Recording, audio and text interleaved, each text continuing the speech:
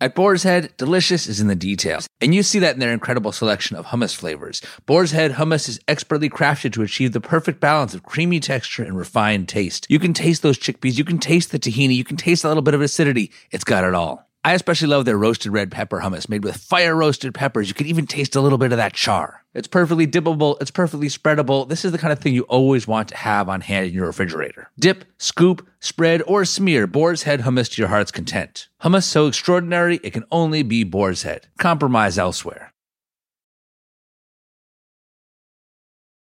What about cornbread? Does he put sugar in the cornbread? There is a little, but I wouldn't say that it's sweet. Mm-hmm. Honestly, it's like Jiffy Plus. So he starts with a mix and then kind of puts his own spin on it. Exactly. Got it. Exactly. As I understand it, adding sugar to the cornbread is a controversial topic. I know it can be for some. I definitely prefer a more savory cornbread myself. Gosh, I love cornbread. I have had it in people's homes where it has been a little sweeter. I'm not mad at it. We did grow up with sugar in our grits. And I know that offends people's sensibilities wildly, but I was raised like that, full disclosure. Well, I'm not judging you. No, yeah, and you shouldn't judge.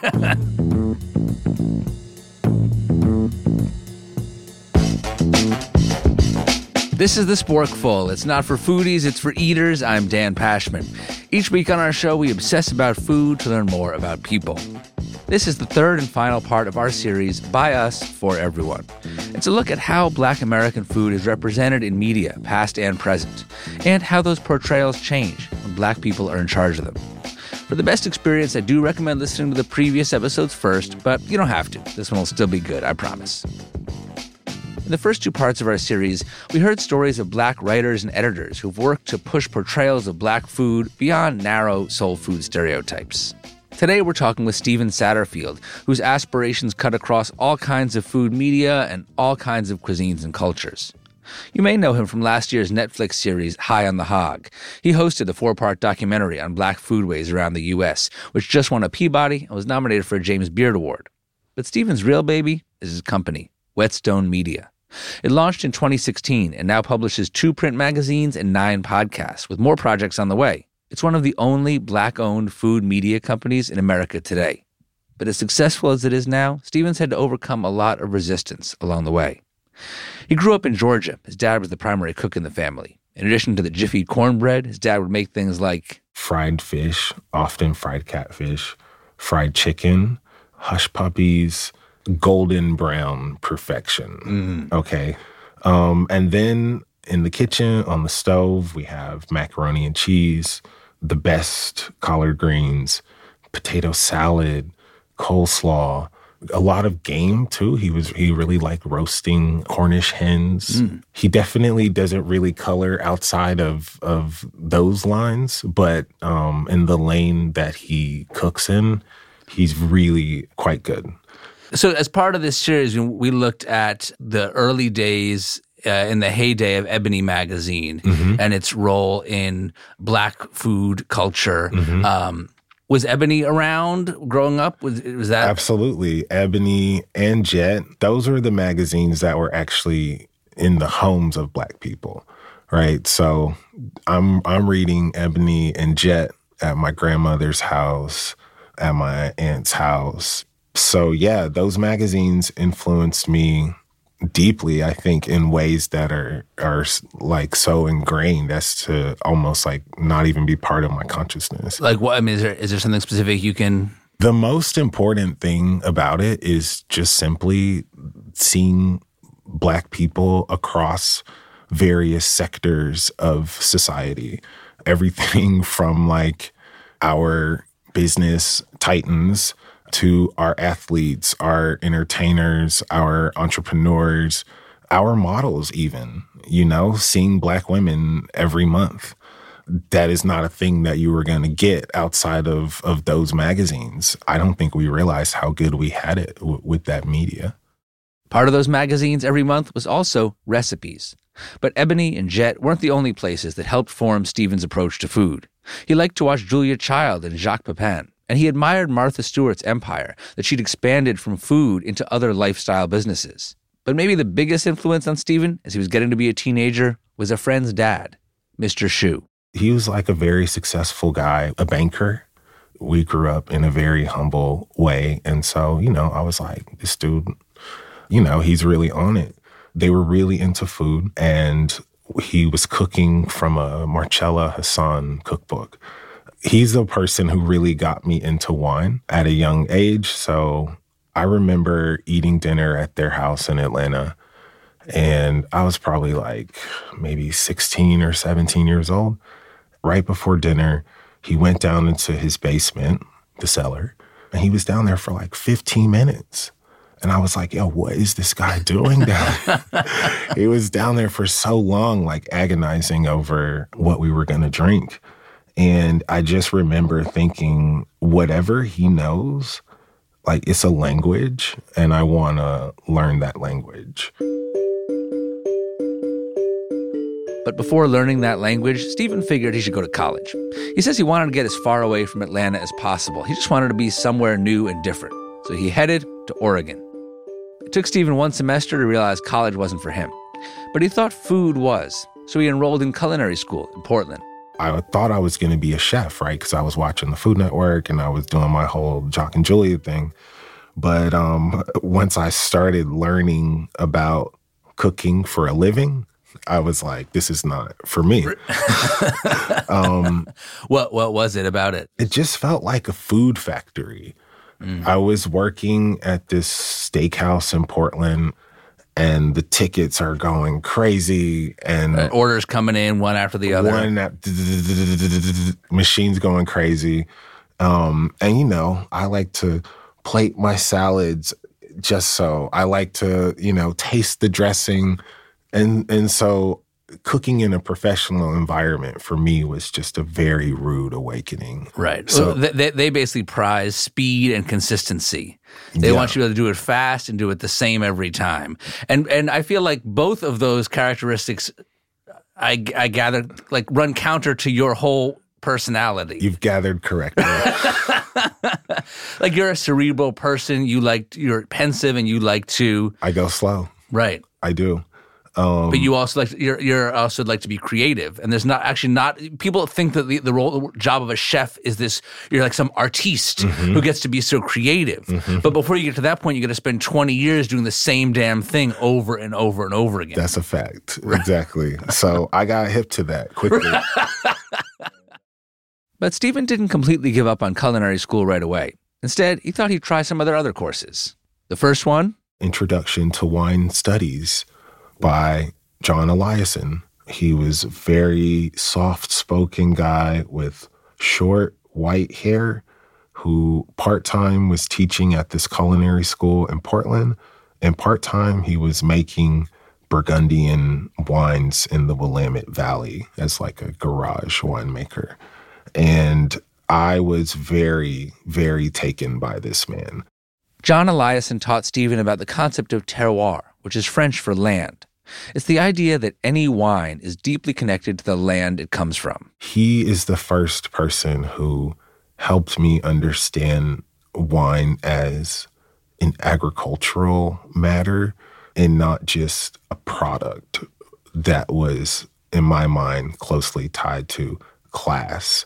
And once I started to see that it was just grapes, I felt, oh, I can get into this. It's right. Just grapes. Well, I think there's something sort of magical about the idea that you can open a bottle of wine anywhere in the world, and when you open it, you are kind of turning a key and unlocking something that connects you to the time and place where those grapes were grown. Totally. I love that place-based story of wine. I know a lot about terroir is about marketing, of course.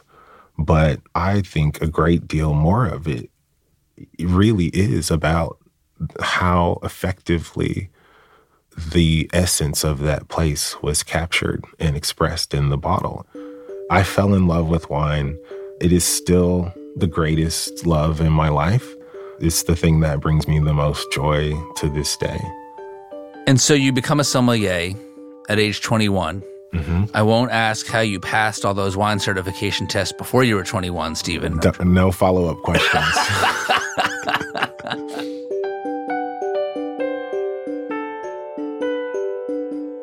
However he did it, Stephen now had the piece of paper to prove he could talk wine with the best of them. From there, he started working as a sommelier in restaurants.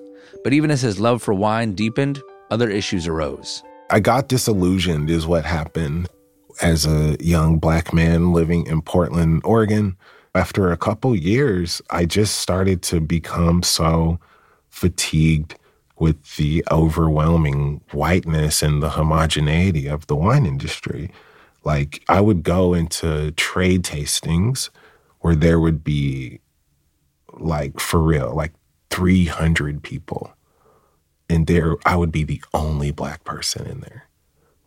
And that was just mind-blowing to me. Even going to a private school, with majority white kids, I had never been in a situation like that. When I was trying to explain this to my white friends who were in the wine industry, I'm like, can you imagine a context in your life, a situation where you would be in a room with 300 Black people and feel comfortable just over there swishing and sniffing? Like, nah, you wouldn't. Right. And so I really just got burdened by that. Like, I couldn't focus on wine in the same way. Around the time Stephen started feeling this way, he got an opportunity to go to South Africa to work with Black winemakers there. He had never been to Africa, but he saw it as a chance to work in wine without having to be the only Black person in the room. Pretty soon, he was on a plane. I learned a lot about apartheid, actually, through that experience, and all of the echoes and reverberations of the experience in South Africa to my experience as a Black man from the South, Southern apartheid. The situation on the ground was grim. These families have been bound to the same land for many generations, 10, 20 generations, with no ownership, no prospect of any work opportunities, any life outside of this land, living in squalor and being paid not money, but with alcohol, creating another generation of children with alcohol dependencies, fetal alcohol syndrome. Again, grim stuff. And so one of the ways that the industry was set up there was around fragmentation and isolating information. You would have people who are specialists as a cellar hand, specialists in the wine room, specialists in the vineyard. But they didn't want them talking to each other. Exactly, because then they couldn't put the whole thing together. Over the next few years, Stephen made several trips to South Africa, usually staying for a few weeks at a time. As he learned about the situation there, all he could think about was the way wine people talked about wine. They claimed to care so much about origin and terroir, but they overlooked the real story of the people in those places. We were living in this terroir fantasy land where we were talking about every single element of the land except for the fact that it was stolen. It's like, okay, that's not necessarily part of the tasting notes, I will grant you, but it is hard to take the framework seriously. We're doing this serious analysis around origin and history, and there's no commentary on the fact that the land that we are referencing has violent origins, or it was acquired in a way that was not ethical. And so that just became too loud of a contradiction for me as a wine lover, as a young sommelier. And so I just wanted to talk about land. And so I started to just make media about these families, about what was going on. Stephen began taking the concept of terroir and applying it more broadly, telling stories not just about the connection between land and wine, but between land and people. And that unwittingly became my point of entry into media. Stephen started a nonprofit to share these stories and to advocate for South African winemakers. He was already struggling to find funding when the Great Recession hit. In 2010, the organization disbanded. Soon, he got a job as a manager and sommelier at a San Francisco restaurant called Nopa. On the side, the restaurant supported Stephen's work as a storyteller. He wrote a blog for them called Nopalize, diving into the stories of some of the local farms that supplied the restaurant. He became even more captivated by these connections between people and food and culture and the land they came from. I have an idea that I feel called to pursue. And so I go pursue it. It's just like, I can't really see not doing the thing. Even when I got hired at NOPA, I was hiring filmmakers, videographers. We were producing like a whole video series with our bar manager. They were just like, yo, this is a restaurant. You're running like a media company from our restaurant. You need to go do this in real life. Coming up, Stephen sets out to do it in real life, and it's much harder than he expected. Stick around.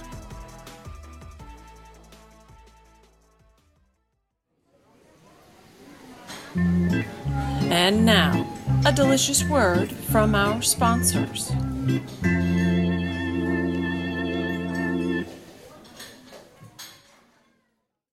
A few years back, my friend Justin Warner from Food Network moved out to South Dakota. He opened a ramen joint, and he is always posting pictures of all the great food he's not only cooking, but eating all over South Dakota. He's always telling me to come visit. And you know, one of the best ways to experience a new place is to eat your way through it. But it's equally important to live your way through it, too. And when you summer in South Dakota, you can fill up on all the lake days, hikes, rides, and small-town strolls that'll leave you with a regained sense of wonder and a hunger to do it all over again. See why there's so much South Dakota, so little time at TravelSouthDakota.com. Here you are, BPMs high, sweat dripping, body moving, tongue panting. You're working hard, real hard, and you're thirsty. You need vitamins, nutrients for peak performance and energy. And your plants do too. Aw, I mean, just look at the little guy. Water-soluble plant food from Miracle Grow is full of essential nutrients. Just a little scoop into your watering can and boom, instant feeding and bigger, more beautiful plants. It's kind of like a sports drink for your plants. You may have to suffer from heat, but your plants do not.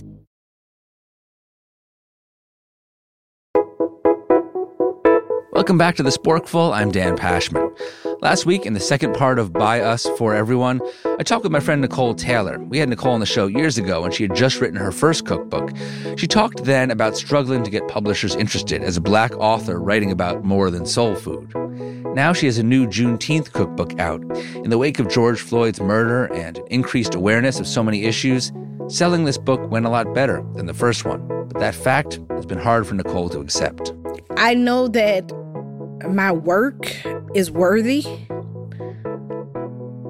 but I also know that the killing of George Floyd crazily helped me.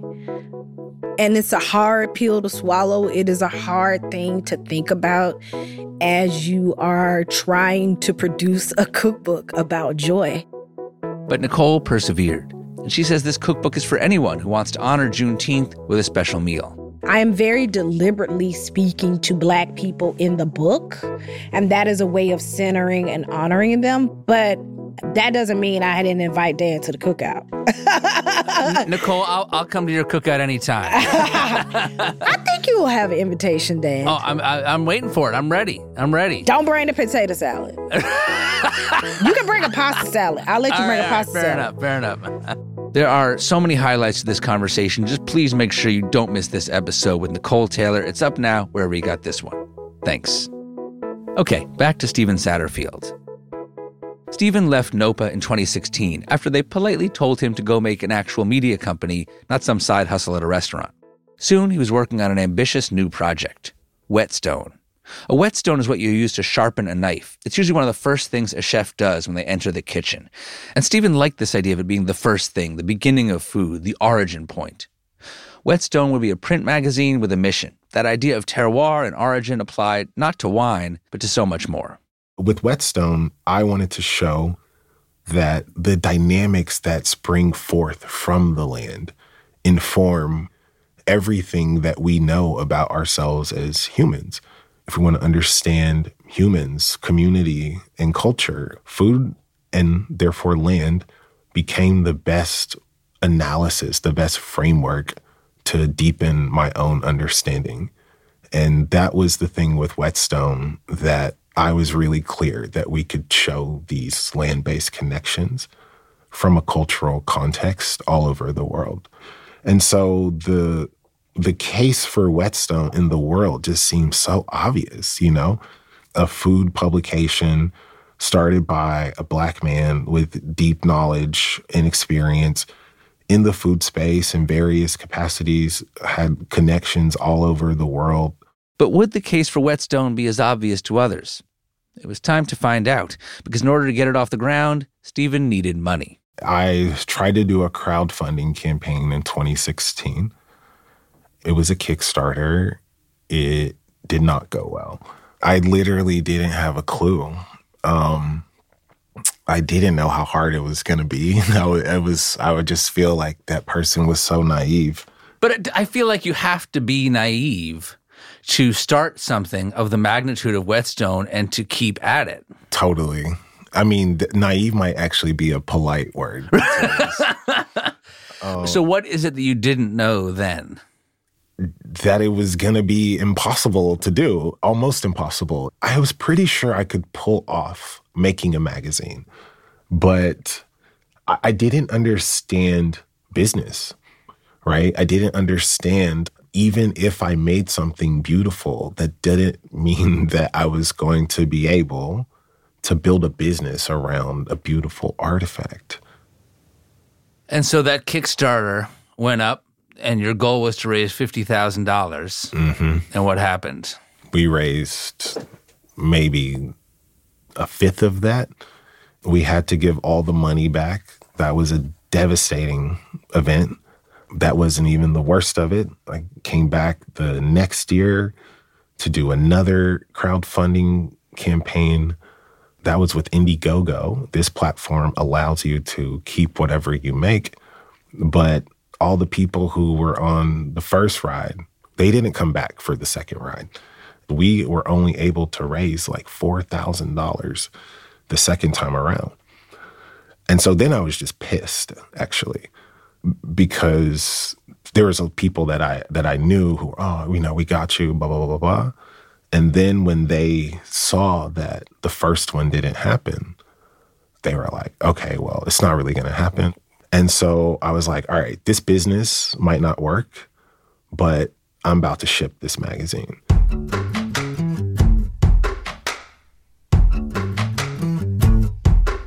Stephen found writers and photographers who offered to contribute for free for that first issue.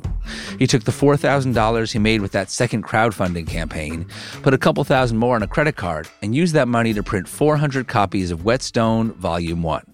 I just knew that there were other people out there that had a similar enough worldview that would value this work and that we could take it from there. I was also very driven by the fact that it kept failing. There was no fanfare for the reception of Whetstone into the world. It was born into a world of indifference. And I guess I just couldn't accept that. And I went, door to door retail, like old school, like a paper boy.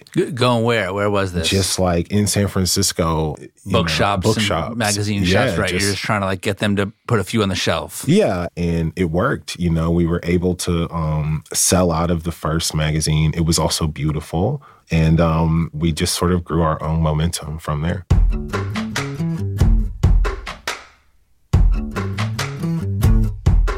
That first issue came out in 2017. It included a history of the Cavendish banana and its imminent decline, and a tour of the markets of Marrakesh. There's an essay by Stephen about corn and his travels in Mexico, and an article that discusses the potential of a specific coffee bean as an engine of social change. All of it with striking photography, a mix of sweeping landscapes and powerful close-ups.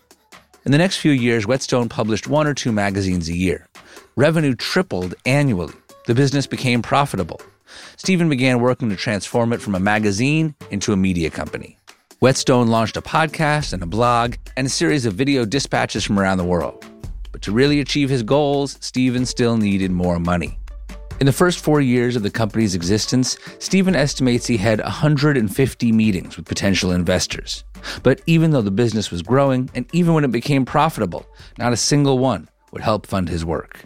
It's just a situation where the thinking in the angel investor and venture capital circle is very limited. According to Crunchbase, which collects funding data on private companies, only about 1% of all venture capital invested in the U.S. in the first half of last year went to black founders.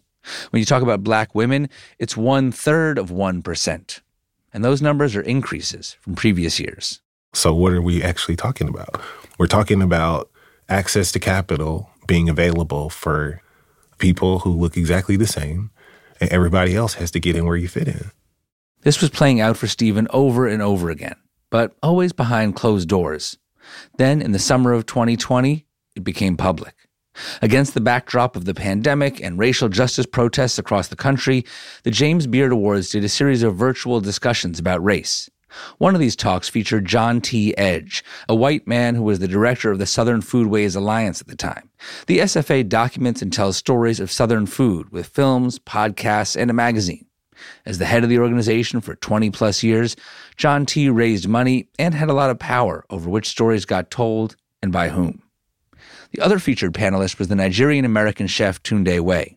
You'll hear Tunde first in this clip, making the case that a big magazine publisher like Condé Nast should invest in black-owned companies like Whetstone. I'm talking about, to be very specific, the company that owns Condé Nast investing, say, $10 million in a startup that is owned by Stephen Satterfield, Whetstone Media. Like, take money, take $10 million and invest it in this black man's company. Tunde, would you argue that beyond the debt that perhaps Condé Nast perhaps owes, would you say that backing Whetstone is a good business decision too? Stephen had given a talk at an SFA symposium. He knew John T. When Stephen heard this comment, he heard echoes of all those investor conversations. White people in positions of power, skeptical that Whetstone could succeed. He just slipped. He wasn't supposed to say the quiet part. That's the thing. That was the issue. You know, he said what I just told you the investors were saying. They don't have a point of reference for it. So when John T., who is an insider at the institution, he's the money man. He's built the program up, all the years of goodwill. Well earned too, by the way. The reason that situation was so difficult for me is because I really looked up to him. You know what I'm saying? And so I was like, yo, if I can't even get the white men that I know to go up for me in public, what does that mean? The panel discussion brought long festering frustrations with John T.'s leadership out into the open. In the weeks that followed, many pointed to the fact that the staff of the SFA was almost entirely white, despite the foundational role black people have always played in Southern foodways. People including Osai Endelin, who you've heard on this show, and Nicole Taylor, who I talked with last week, called for him to resign. Stephen did too. John T. ultimately relinquished his position and is now listed as founding director on the SFA's website. 2 people have taken over his duties, both white women. While Stephen's fundraising efforts continued, in 2019, he got a big break. He was tapped to be the host of a Netflix series called High on the Hog, based on the seminal book by Dr. Jessica B. Harris. Each episode of the documentary series explores a different place in America and how the black people in that place have shaped the food and culture. Stephen had always had a clear vision for his work. Hosting a TV show wasn't part of it. And this show? The idea that a show like that could get made was already kind of, even for me, you know, at the outer edges of my imagination. And I didn't want to be famous, but I did understand that I needed more amplification, right? I needed that distribution. And the simplest way for me to get there, I thought, would be on the talent side. In other words, Stephen thought if he was the host of a hit show on Netflix, it would help him grow Whetstone, make it more visible. It might even help him raise money. When he got the job, he was in shock. I just couldn't believe that someone like me who had really, never had a break, you know, always kind of been on the outside of everything, I was just like, holy shit, like they're about to let me in the front door. For Stephen, the process of making High on the Hog was profound. It was shot, directed, edited, beginning to end by an almost entirely black crew. That is really, to me, the most magical part of the show. And I think it's so palpable, too. And in what way? Like to the average viewer, what would they... But here's the thing. The average viewer, I don't know what the average viewer felt. The average black viewer, I know, felt, oh, they made this show for us. This is where we started off.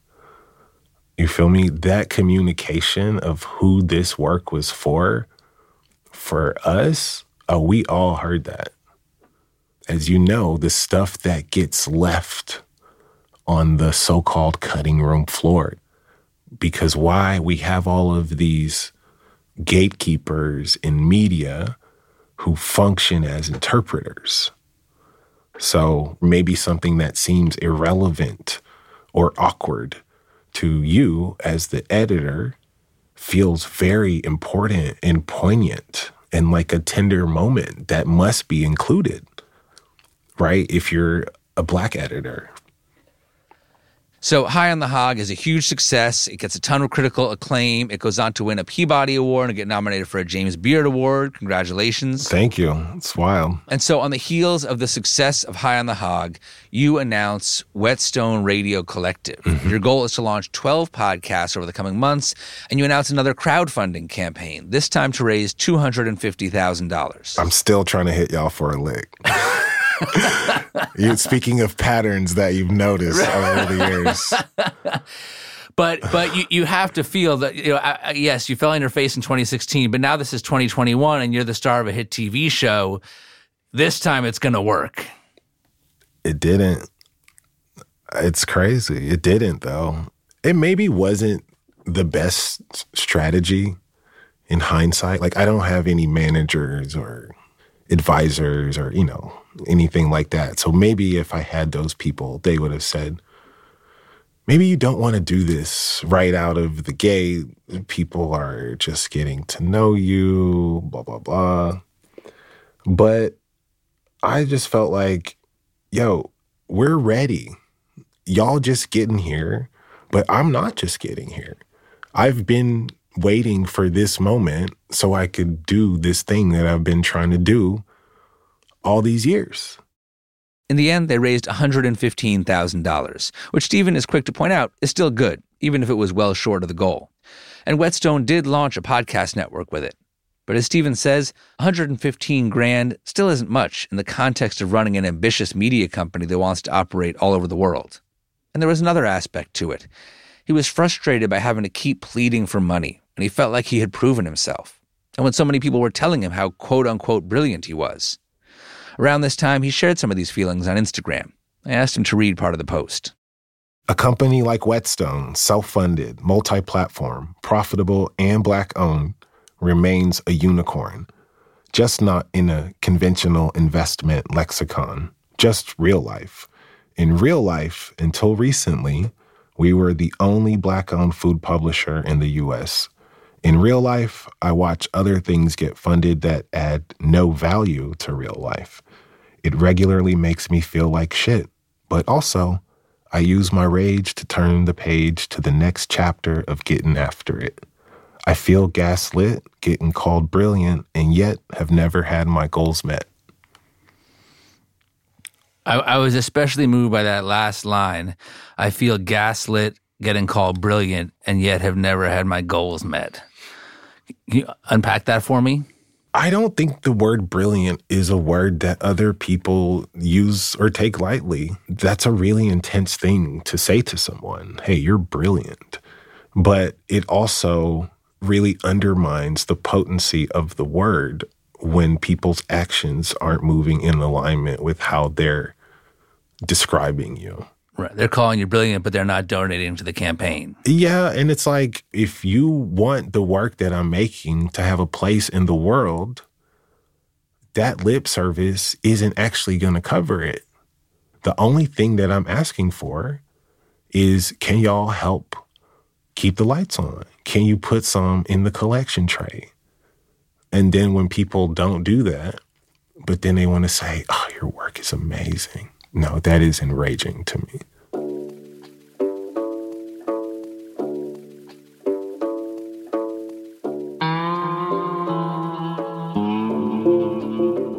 As he's always done, Stephen kept at it. He met with more potential investors, kept on working to grow Whetstone. Eventually, he connected with a venture capital fund called Supply Change, run by two women named Nora Mae Cadena and Shayna Harris. I had been on the phone with them for months and months. They had a relatively new fund where they wanted to focus on underrepresented founders in the food space.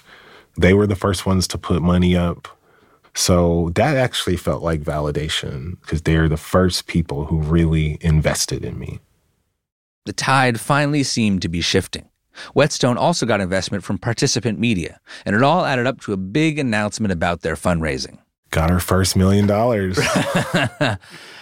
How did that feel? Incredible. That was an amazing thing. So when you finally closed your first big round of funding, your first major investment, what did you indulge in to celebrate?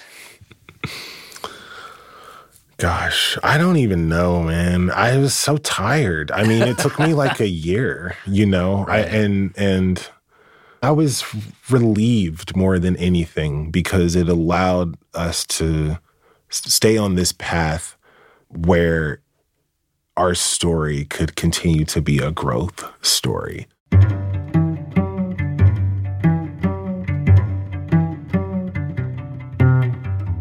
Last month, Whetstone published the 9th issue of their magazine. They just launched a second magazine called Rasa, focused on South Asia. The Whetstone Radio Collective now includes 9 podcasts with more coming. And they debuted a line of clothing made by artisans in Oaxaca, Mexico. Stephen also signed a deal to write a book called Black Terroir, expanding on the themes he covers in his other work. Whetstone has joined the legacy of Black-owned media companies in America. In some ways, of course, it's very different from predecessors like Ebony. But there are similarities.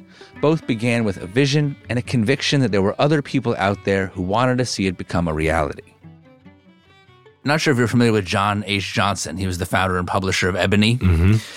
He wrote sort of a mission statement about Ebony. This is in 1975, and I'd love to ask you to read this.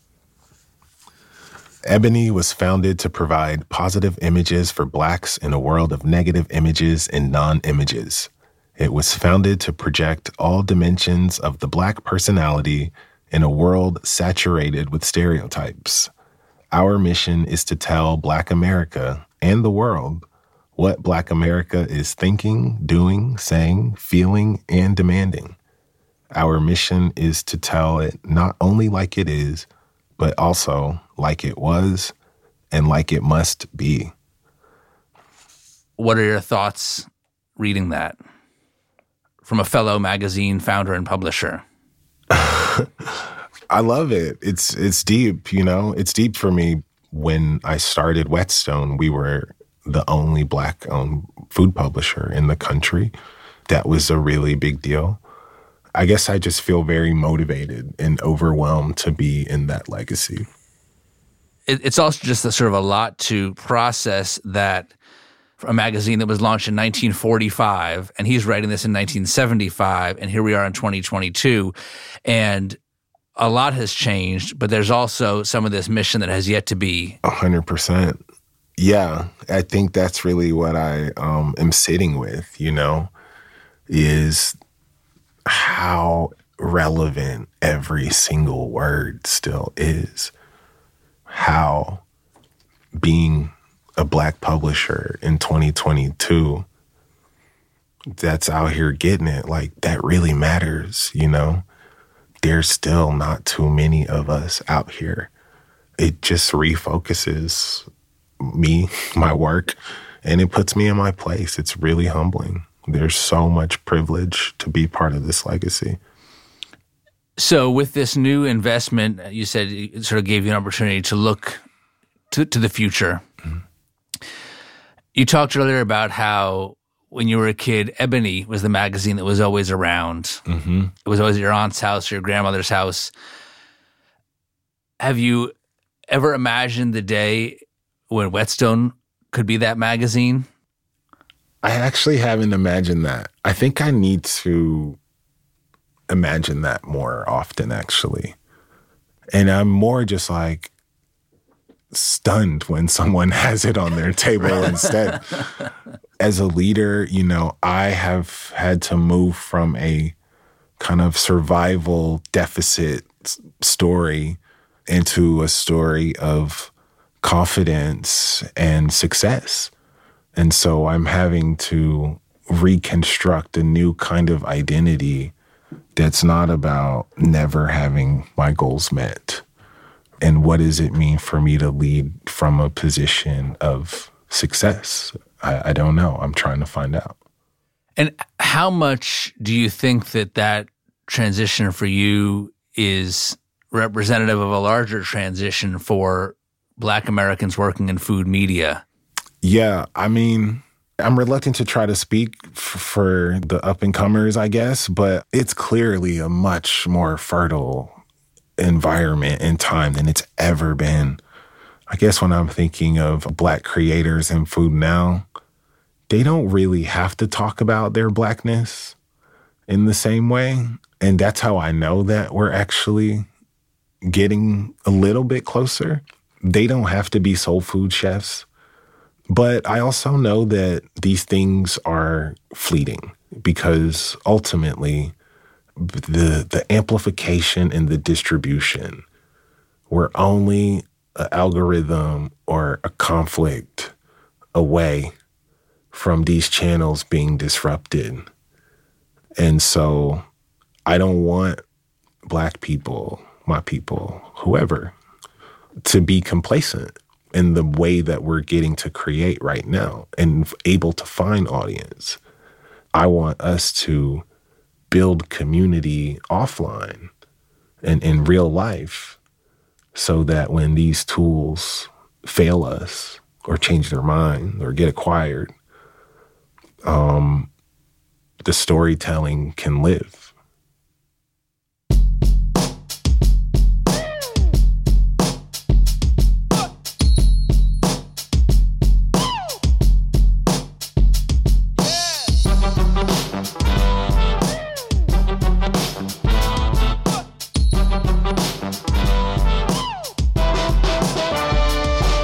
That's Stephen Satterfield, founder of Whetstone Media and host of Netflix's High on the Hog. You can subscribe to Whetstone Magazine at whetstonemagazine.com and find Whetstone's podcasts wherever you got this one. This concludes our series By Us, For Everyone. We hope you'll check out the other episodes if you haven't already. The first one's called The Table Frida Built. The second one is called Nicole Taylor Busted Through the Door of Food Media. They're in your feed right now. Quick bit of exciting news before I sign off. I'm doing our first Sporkful live show in New York since before COVID. It's coming up July 20th at the Bell House in Brooklyn. I'll be chatting with Kim Pham from Amsam and Chitra Agarwal from Brooklyn Deli. We'll have food samples and goodies for sale, including Banza and Sfolini Cascatelli. Get your tickets to that show right now before they're gone. Go to sporkful.com/live. This show is produced by me, along with senior producer Emma Morgenstern and producers Andres O'Hara and Johanna Mayer. Our editor is Tracy Samuelson. Additional editing by Halle Bay Ramdeen and Alexis Williams. Our engineer is Jared O'Connell. Music help from Black Label Music. The Sporkful is a production of Stitcher. Our executive producer is Eric Eddings. Until next time, I'm Dan Pashman. And I'm Kathy from Stockton, California, reminding you to eat more, eat better, and eat more better.